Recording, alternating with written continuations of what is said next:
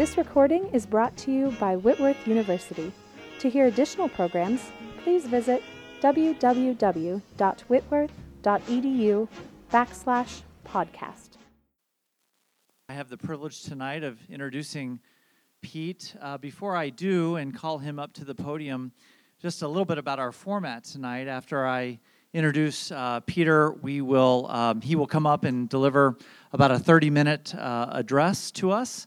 And then afterwards, I will facilitate a Q&A session. So during Pete's address, if you are thinking about questions to ask, you'll have the opportunity during our open Q&A to ask those questions. Also, before I introduce Pete, I want to give a special thank you to Casey Andrews and Whitworth Speakers and Artists Series, who were instrumental in helping to bring Pete to Whitworth. Pete arrived earlier today at about 12:30 from a cross-country trip from Washington, D.C., and if any of you have ever made that cross-country trip, you know that it's been a long day for Pete, so we're very grateful that he's willing to speak to us tonight. Peter Wehner is a senior fellow at the Ethics and Policy Center, a conservative institute and think tank located in Washington, D.C., who has served in the last 3 Republican administrations. In 2001, he was named Deputy Director of Speechwriting for President George W. Bush. He later served President Bush as Director of the Office of Strategic Initiatives, where he reached out to prominent thinkers and advised the White House on a range of domestic and international issues. He was a senior advisor to Mitt Romney's 2012 presidential campaign, and he's been affiliated with several leading research institutions and organizations. Prior to joining the Bush administration, Pete was Executive Director for Policy for Empower America, a conservative public policy organization. He's also served as Special Assistant to the Director of the Office for National Drug Control Policy, and before that, as a speechwriter for then Secretary of Education William Bennett. Pete is a frequent commentator on television and radio and has written widely on political, cultural, religious, and national security issues. A regular blogger for Commentary Magazine, he is the author of 2 books, the first with Arthur C. Brooks, titled Wealth and Justice, The Morality of Democratic Capitalism, and the second with Michael Gerson, the title City of Man, Religion and Politics in a New Era. Washington Monthly has called him one of the country's most influential reform-minded conservatives, and in Forbes magazine, the political consultant Mary Matlin featured him on a short list of conservatism's leading, and I'm quoting, educators and practitioners of first principles, end quote. Since leaving the White House in 2007, he has written for the New York Times, the Weekly Standard, National Review, the Washington Post, the Financial Times, the Wall Street Journal, and Christianity Today, just to mention a few. Pete has also appeared as a commentator on Fox News, CNN, MSNBC, C-SPAN, and the BBC. Pete is a native of Washington State. He grew up and attended high school in Richland, Washington, and is a proud graduate of the University of Washington. And on a personal note, I met Pete last year, actually in December of earlier this year, when he was giving a lecture at National Presbyterian Church there in Washington, D.C., which I had the privilege of attending. And I was impressed by the ways that Pete integrated his Christian faith into his analysis of political and social issues. And irrespective of his political leanings, I thought he would be a great fit to come and speak at Whitworth, particularly during general election season, and particularly given Whitworth's emphasis on the integration of Christian faith and learning. So now, would you please join me in giving a warm Whitworth welcome to Peter Wehner. Pete.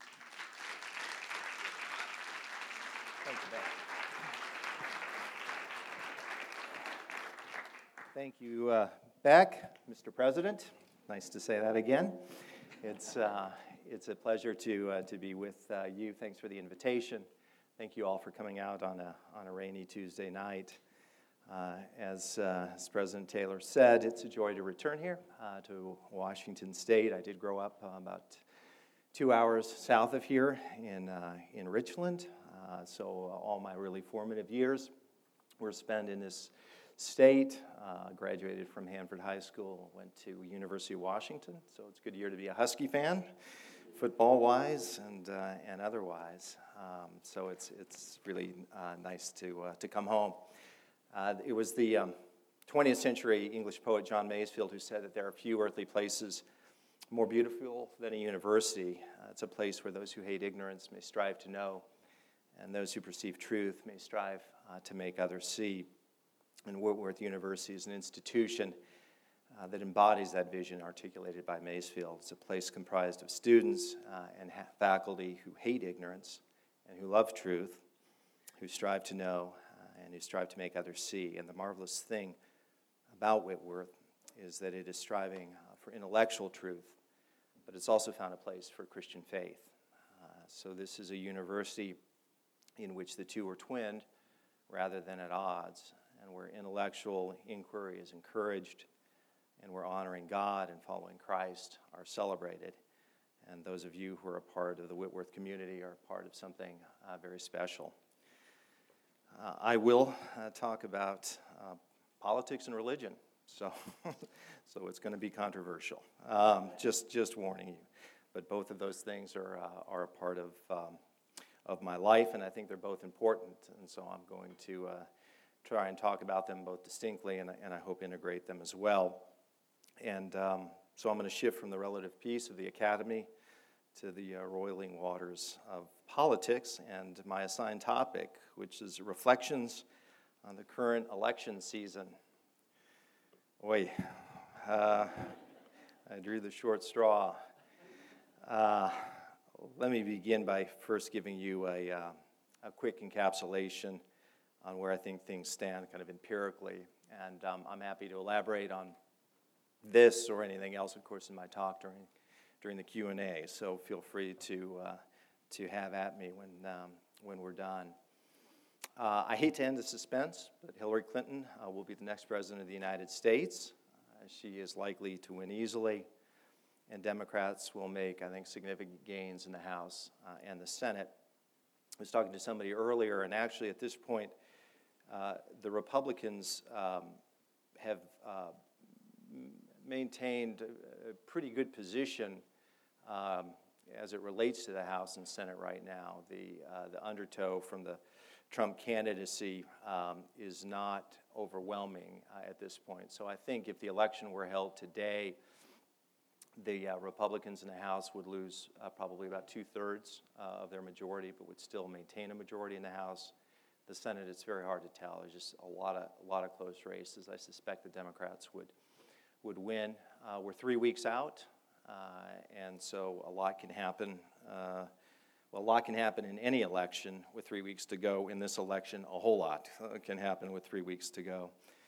On the presidential level, Hillary Clinton leads in nearly every battleground state. So Pennsylvania, Colorado, the state I now live in, Virginia, New Hampshire, North Carolina, Florida, Nevada. Ohio is essentially tied, and Donald Trump leads only in Iowa. And the Clinton campaign is making forays into traditionally Republican states now, like Arizona and other ones. So the map is wide open. It's always been difficult for Trump, or really for any Republican at this point, to win at the presidential level because of the nature of the electoral map and the demographics in the country. So any Republican would have a tough time, but it's triply difficult now, and no candidate has ever come back from a situation as dire as the one that is facing Donald Trump right now. And it seems to me he's doing everything possible to turn an election loss into a landslide defeat. I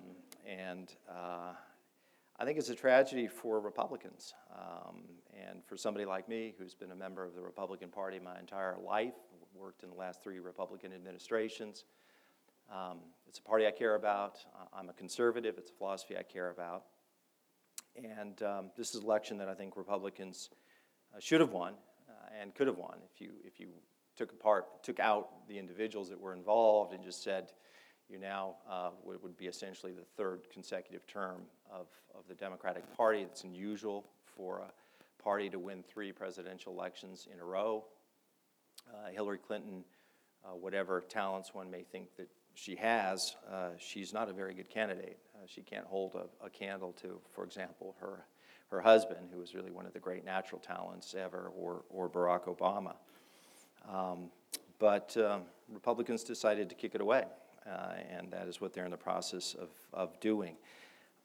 Putting on my hat as a political analyst and looking just below the top line in the internal polling data, I'd say the single most important fact in this election, empirically speaking, is this: Donald Trump is at risk of becoming the first Republican ever to lose most college-educated whites. He's not only on track for the worst performance ever among college-educated white women, but he's also significantly underperforming among college-educated white men. Consider this: the biggest Democratic advantage ever with college-educated white women was +8, and that was in 2000 with Al Gore against my former boss, George W. Bush. Polls now show that Mrs. Clinton has an advantage of around 30 points. Among the college-educated white men, usually Republicans win them by around 20 points. Donald Trump runs from about even to +7 to 10. So when you add the huge Democratic advantage among minority voters, there just aren't enough non-college whites to make up that difference. The second key demographic point, in this election, we are going to see the widest gap ever between blue-collar and white-collar whites. For example, Trump is posting advantages of 30 to 40 points among non-college educated white men, and among non-college educated white women, he's leading by between 12 and 15 points. So he's matching, or even to some extent exceeding, the usual Republican advantage among non-college whites, but he's dramatically underperforming compared to literally every Republican nominee ever among college whites. And so this election seems guaranteed to produce the biggest gap ever between those two groups. So there's a lot of talk about the polarization that's going on in America today, which is true. It's a complicated phenomenon. We can go into some of the reasons for it if you want during Q&A. But this is yet one more area where I think the polarization is going to grow. On the matter of non-college white women, that's where this election could really turn into a rout territory for Trump. He's stuck at a ceiling of roughly 42 points in his overall vote, while leading among them by double digits. But if non-college white women start to bail on Mr. Trump, that's how he gets into the mid-30s, and that is true disaster territory, not just for him, but for his party.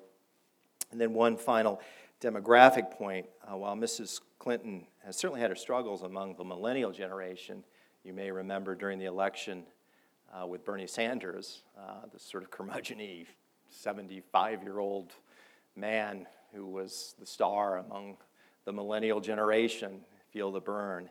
And Hillary Clinton couldn't crack that really throughout the campaign. So she's had those struggles, but in the long term, I think Mr. Trump is a mega disaster for GOPs with millennials. This year, for the first time, millennials will equal baby boomers as a share of the eligible vote, and they'll exceed them in the actual electorate by 2020, and that's going to end 4 decades when the baby boomers were the largest group. So we're going through a transition. And then get this. Sorry, Republicans, but it's painful for me too. As many as 75% of millennials say they view Trump unfavorably. They believe he's unqualified, and most importantly, they consider him a racist and a misogynist. There's a poll out today that shows that Hillary Clinton has a 48-point lead among millennials. So this is all really bad long-term stuff for the GOP brand. As for me, for the first time in my life, I am politically homeless, at least at the presidential level. It is the most disorienting and dispiriting presidential race in my lifetime, and it's one that seems to have gone from dark place to dark place. Charles Krauthammer, a friend of mine, and I think one of the really brilliant writers and political analysts in America today said that this is the lowest and least honorable campaign that he's ever witnessed. Now, for those looking for a silver lining, these are the two least popular candidates in American history, which means that the public understand how bad things are, and they are rejecting it. The public is not happy with the choices that they have, but this is a democracy, and the parties produce them. And there's just a lot of lack of enthusiasm. So it's quite likely that the turnout this year is going to be lower than it was in 2012, and certainly lower than it was in 2008 when you had a huge turnout, mostly because of Barack Obama and what he brought to that campaign, but not only because of that. As far as the here and the now, on the one side we have Hillary Clinton, a woman of the left who has been drawn further and further to the left during this campaign. She's a person with, in my estimation, a record of failure, from Hillary Care in the 1990s, if you go back to that, to the Russian reset in the 2010s, to much in between. I think in her career as First Lady, and then she was Senator of New York, and then Secretary of State, I would say that she did best as senator. She replaced one of the truly great senators and one of the truly great men in American public life, Daniel Patrick Moynihan, who passed away. And she was no Moynihan, and she didn't really leave much of an imprint in the Senate. But she got along well enough. She worked well across the aisle, and she was something of a workhorse rather than a show horse, as they say. So I think she probably did the best there, but even there, I don't think she left an enduring or terribly positive mark. She is also, in my judgment, an ethical wreck, dishonest, untrustworthy, and secretive. We have the cattle future deals in 1978 to the email scandal of today. And she was also someone who was part of a brutal political machine in the 1980s and 90s that attempted to destroy the reputation of women who were victims of the sexually predatory practices of her husband.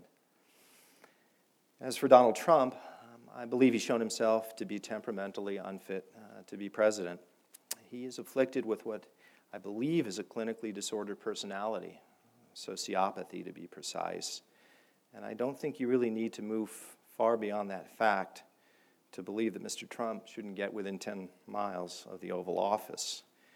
I simply cannot vote for a man that I consider to be suffering from sociopathy. But if that's not enough, Mr. Trump has also shown himself to be a man of staggering ignorance. I think he's a pathological liar and a sexual predator, and a man who's made naked appeals to nativism and racism. He's spoken out in favor of war crimes. He has praised authoritarian and brutal dictators. And he's a man that I think has betrayed people in every sphere of his life, personally, in the business world, and in the political world. And beyond that, I think he would redefine the Republican Party in a way that it would no longer be the home of conservatism. The prominent constitutional scholar Randy Barnett put it this way: if Trump takes over the Republican Party, it's likely to become a right-wing nationalist party of the kind that you see in Europe. And that isn't the party that I've been a part of since 1980, and it's not one that I would remain a part of if this trajectory continues. Donald Trump, then, is leaving an indelible stain on institutions and causes that I care deeply about. I do want to say here that this is a pretty tough judgment on Mr. Trump, and I imagine that there are people in this audience that don't share it, and that's fair enough. And I'm happy to have a conversation and a dialogue afterward on this. I have the views I have, and I think I can defend them, but maybe not. I have been in exchange with a lot of friends. They're still friends, actually, who are pro-Trump. And I have tried to understand in my conversations, not just to debate them, but to try and listen to them, to essentially say to them, what is it that you think that I don't see, that I need to see? What am I missing about him? So I have heard the case for him, and I think I can articulate it. I'm just not persuaded by it. I'll also tell you, you may know this from your own life, but because politics is central to my life, my professional life, it's not always easy to keep those friendships, and it takes real effort because politics inflames a lot of passions, and rightly so. A lot of times there are important things at stake. But my view of this is friendships are more important than politics, and you have to navigate these things. The second thing I'll say is even if I'm right, I'm not completely right. I do know that, and none of us are. The older I've gotten, the deeper my conviction is that at best we only have a partial apprehension of the truth. Everybody comes at things from a different angle of vision. And that doesn't mean that everybody's angle of vision is equally right. I'm not a moral relativist. I don't believe in subjectivism. I think that in the end, that there are people who are more closely aligned to the truth and the reality of things than others. But none of us sees it all, and all of us are blinded to certain things. And that's one of the reasons why we need other people in our life to help us to see those things. And not just to debate other people, but actually, hopefully, to have people in your life that can refine your views so you see the truth better than you would. I would say that it's splintered light. That's the best that we can do. And the third thing I'll say, again, having made this tough judgment on Mr. Trump, is I do realize that I'm a product of my background, and I'm quite certain that some of the views that I have about him are a product of my socioeconomic status, my education, and the demographics that I live in. And if I were in a different situation and had a different life, then I may well have a different view, and that's important, I think, to take into account as well. But in any event, at least for me, this is a season of a really poor choice and the lowest point in presidential politics in generations and generations. Neither major party candidate should be president, in my estimation, and either one, if elected, will do serious damage to the republic and to the cause of justice. I wish I could be more upbeat in my analysis, particularly since my disposition tends toward rather than away from hopefulness. But that really is my honest assessment of the situation. As I said, I've been a Republican and voted Republican in every election since 1980, but sometimes a party asks too much.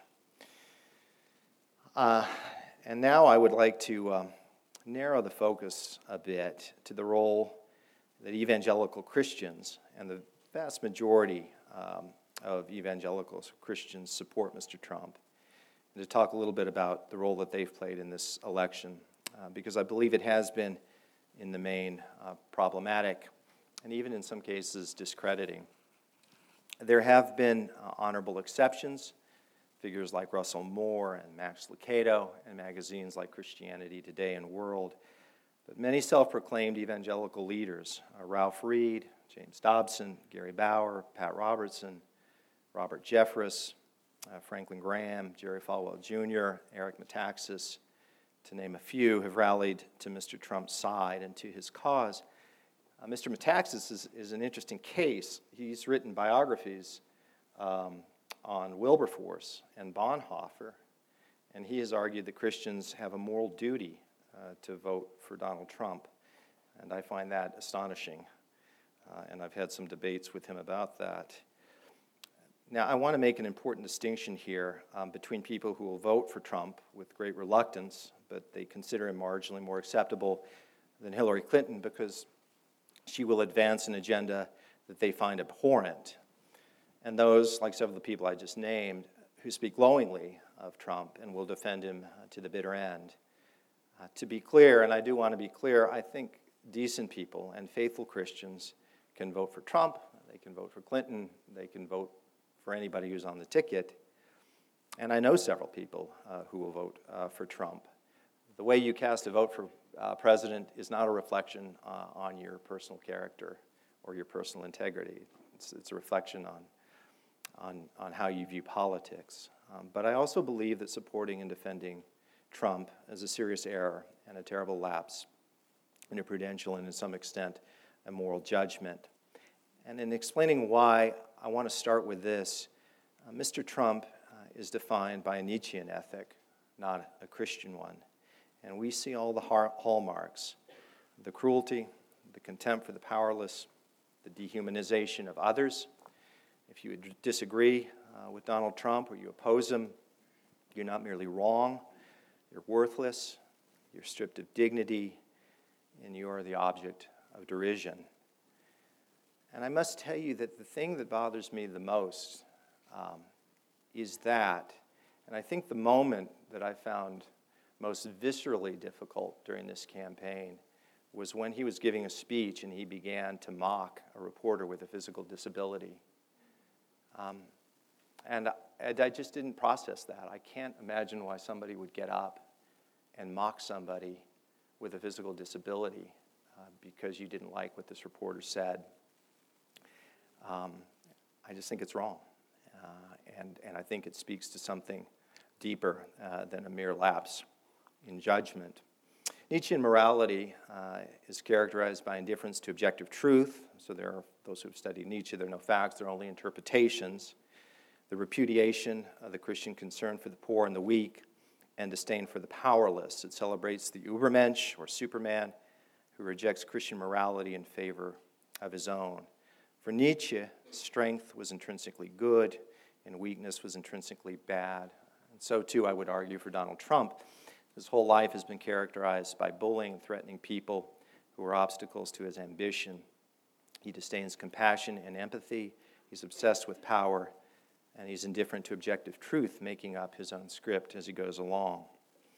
The calling of Christians, as I understand it, and not only I, is to be salt and light to the world, to model a philosophy that defends human dignity, and to welcome the stranger in our midst. It is to stand for justice and to dispense grace and to be agents of reconciliation in a broken world. And it is to take seriously the words of the prophet Micah. And what does the Lord require of you but to do justly and to love kindness and mercy and to walk humbly with your God? And here's my concern as a Christian, which is that evangelical Christians who are enthusiastically supporting Donald Trump are signaling, even if unintentionally, that this calling has no place in politics and that Christians bring nothing distinctive to it, that their past moral proclamations were all for show, and that power is the name of the game. I just don't think that Christians should be viewed as another special interest group in politics. I just think that we're supposed to bring something different and better and higher to it, and I don't think that that's happening. At its core, Christianity teaches that everyone, no matter at what station or in what season of life, has inherent dignity and worth. Follow justice and justice alone, Deuteronomy says, so that you may live and possess the land the Lord your God is giving you. The attitude of Donald Trump is foreign, I think, to biblical Christianity, and in embracing it, evangelical Christians, I would submit, are doing great damage to their witness.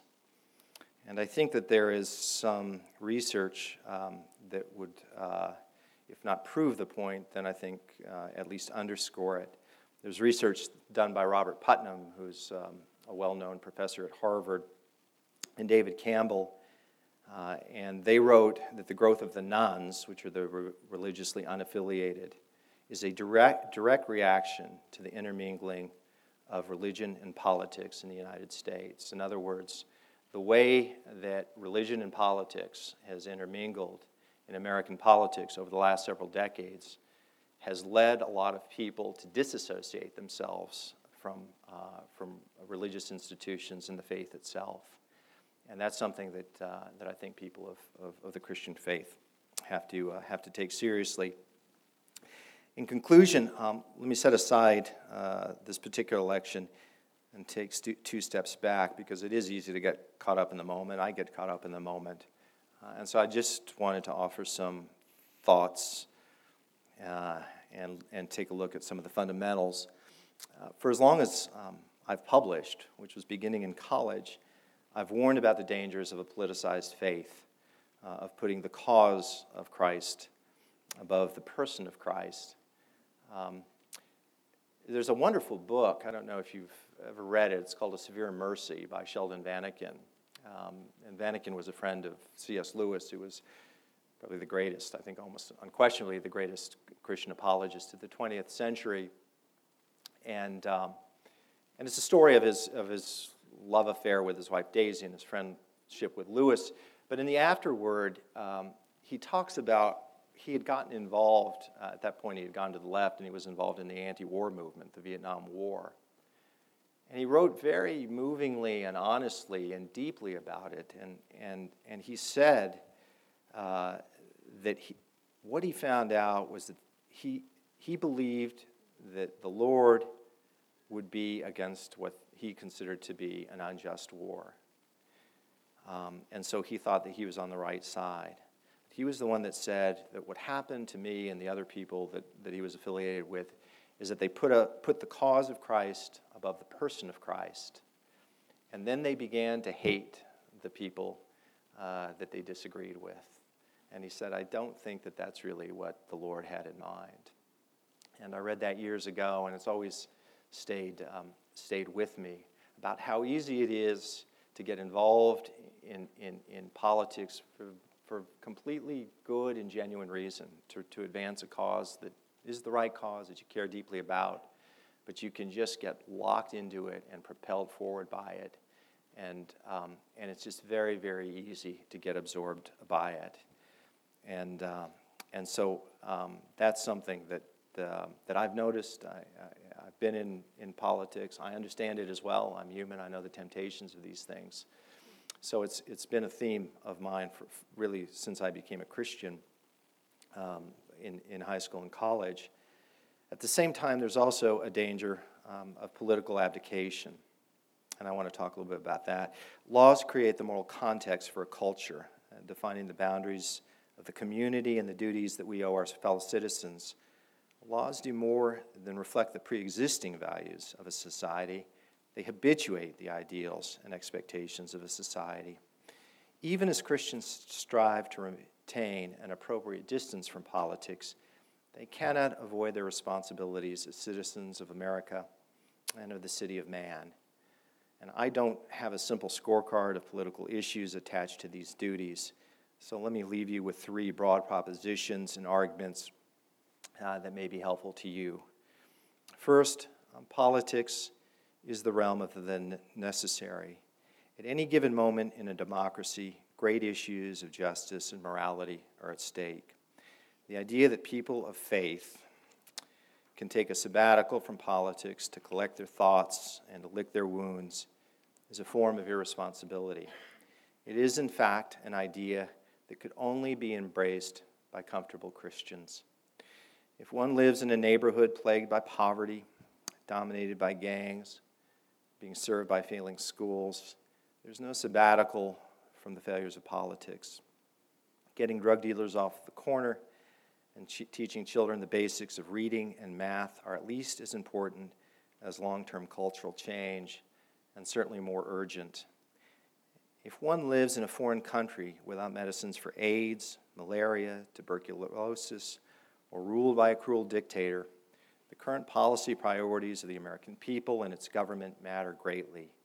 Retreating from the cause of justice, even temporarily, is only conceivable for those who have few needs for justice themselves. Just remember that there are a lot of people that depend on us getting politics right. So a little political maturity is in order. In the last few decades, and especially in the last year, Christians have often done politics poorly. So do most other groups in democracy. The answer is to do politics better. Political engagement is not a luxury. The fighting of raging fires requires not contemplation, but a fire extinguisher. Urgency can involve errors, and these should be admitted and corrected. But as G.K. Chesterton said, even a bad shot is dignified when he accepts a duel. 2, politics is the realm of hope and possibility. In the late 1990s, Paul Weyrich, a prominent leader of the religious right, circulated a public letter declaring that America was, quote, caught up in a cultural collapse of historic proportions, a collapse so great that it simply overwhelms politics, unquote. America was descending into, quote, something approaching barbarism, unquote. People of faith, Weyrich concluded, should adopt a strategy of separation. We need some sort of quarantine, he said. But something unexpected happened on the way to American cultural collapse. A number of the reformers in cities and state governments demonstrated that at least some of our cultural decay was the result not of bad values, but of failed policy. Better policies dramatically reduced violent crime rates, cut teenage drug use, reduced welfare dependency, encouraged dignified work, and improved performance in many low-income schools. Cultural fatalism was simply not justified. Problems that may seem intractable at one moment, violence and disorder, harmful and reckless conduct, can yield and yield quickly to the right policies and to a determined citizenry. Far from being discredited by recent history, politics has shown a remarkable ability to improve lives. So we shouldn't dismiss or devalue the political enterprise. And third, politics can be the realm of nobility. At its best, politics is about the right ordering of our lives together. It cannot be unimportant because justice is never unimportant.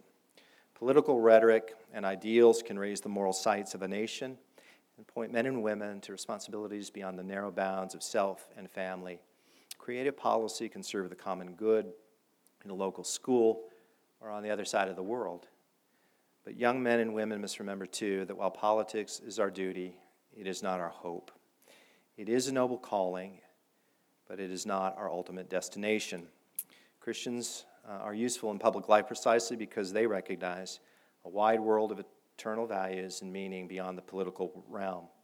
We work for the good and health of this earthly city, but we hope for a city where there is no more death, no more tears, no more suffering, and no more sorrow. For we know, St. Paul wrote in his letter to the Corinthians, that if the tent that is our earthly home is destroyed, we have a building from God, a house not made with hands, eternal in heaven. The city of man is our residence for now, and we care for its order and justice, but the city of God is our home. Thank you very much. Thank you.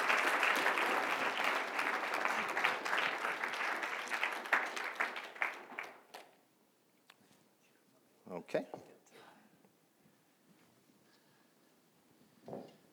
Thank you, Pete. I'm going to ask the first question here and would encourage you to follow up with any questions that you have. And I think Casey's got a microphone there, so he's going to circulate. Casey, I'm going to let you be in charge of who you're calling on to ask questions. Thank you, Pete. Appreciate your remarks. Yoni Applebaum, writing in The Atlantic recently, has suggested, quote, American civil religion died in the first debate, end quote, between Trump and Clinton. In that debate, Applebaum writes, quote, there was little emphasis on either America's distinctive mission or on the individual or collective responsibility to achieve it, end quote. Typically, presidential candidates call us to shared principles and values. Applebaum continues, quote, Washington told his fellow citizens that they, quoting Washington, have the same religion, manners, habits, and political principles, end quote. Lincoln observed that they, again quoting Lincoln, read the same Bible and pray to the same God, even as each invokes his aid against the other, end quote.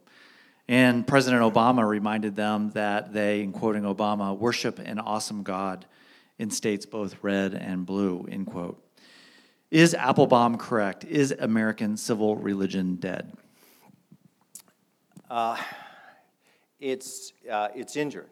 I think it's injured. And as I said, I think this is a low moment. I'd say a couple of things. I would associate myself with a lot of what was said there. I think, though, I'd be careful. There is a tendency to romanticize a little bit about the past in American politics. And we remember these kind of sort of high moments, rhetorical moments, even, with Lincoln. And Lincoln, to me, is the great figure in American history, and really maybe the greatest American who ever lived.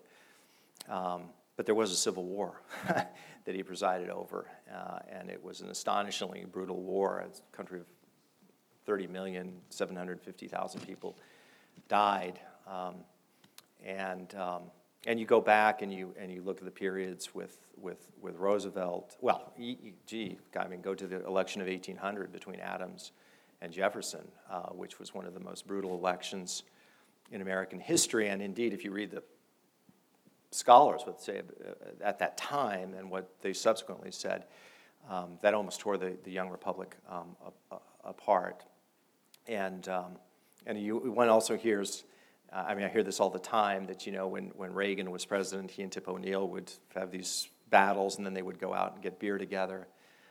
A, they didn't go out and get beer together that much, but B, O'Neill said some vicious things about Reagan. So that is important. Now, having said that, what's been so striking is the number of, I think, civic and cultural and political guardrails that have been knocked over and aside and blown apart during this election. And that's really, I believe, on my party and the person that my party nominated. I think Donald Trump is just unprecedented in that regard. And I do worry about not just where we are, but what kind of precedent has been set. And I don't know. It could be that there's such a distaste left in people's mouth that nobody tries this ever again. And so in some ways it acts as an inoculation against the future things like this. Or it may be that people say, we've gone down this road, and there will be a lot of other people to go down it as well. But it's been unbelievably nasty and personal and dark, and I imagine in the next 2 weeks it's going to get more that way. The other thing I would say is that there's been almost no discussion of policy at all during this election.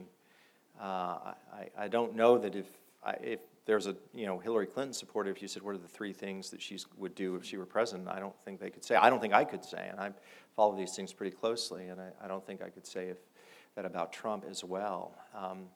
And so I think that's been discouraging. And I must say one other thing, which is I think the media has a lot of complicity in this too, because there have been people who have tried to interject policy in here, but the media itself has focused and hyper-focused on the theatrical side of politics. And everybody knows that. And so, if there's a dramatic moment or a particularly ugly moment, that's what gets replayed over and over and over again. And you forget about any of the discussions that took place. Neil Postman wrote a book back in the 1980s, I guess, called Amusing Ourselves to Death. And his concern was that the wall separating sort of politics and entertainment was coming down. And he was very worried about that, but I don't think that even he could have anticipated where we are. So this is going to have to be rebuilt. This stuff matters, and a democracy is not a guarantee, and self-government's not guaranteed. It requires certain things of government and of the people, and if you lose them, you lose a lot. Many of our students were supporters of Bernie Sanders during the primary process. In fact, Bernie Sanders won several straw polls among students here at Whitworth. Some students expressed their support for Sanders because of their faith commitments. Others supported Sanders because of their philosophical leanings.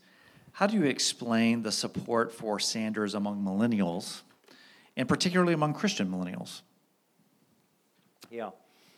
I think it is peculiar, as I said. A 75-year-old curmudgeon who kind of lit the millennial world on fire. So it was an odd thing. It wasn't the kind of person where if you would have drawn up in a political back room who would be the ideal millennial candidate, I don't think you would have come up with Bernie Sanders. I imagine that there are probably several factors going on. I think one is he probably spoke to issues that concerned them, which would have been income inequality. And of course, Sanders was a one-trick pony. For him, it was Wall Street and the amount of money in politics, and the system is sort of rigged for the rich, and everybody else is being taken advantage of. And it is true, if you look at polls, for example, the number of millennials that believe in socialism, which has never really had any traction in this country. An astonishingly high percentage of millennials associate themselves with socialism, and Bernie Sanders is a socialist. Now, he's a democratic socialist. He's not, he's not the hardest of the socialists that you get, but he's pretty far out there. So I assume that was part of it. And I do think that income inequality, which has dramatically gone up over the last several decades, it's a complicated phenomenon for why it's gone up and what you have to do about it. In terms of why Christian millennials would be associated with them, I'm guessing that there was a sense of justice, a sense of taking on the powerful on behalf of the less powerful, which is certainly a theme within Christianity.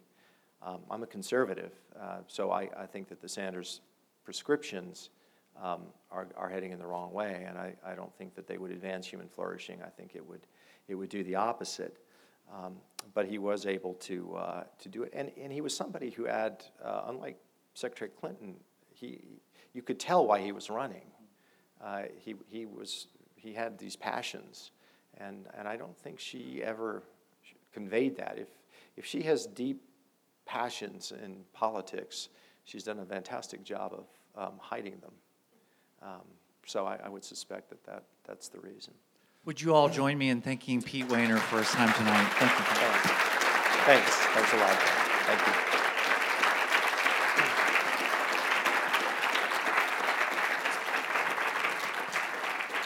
Okay, thank you. We're adjourned. Thank you.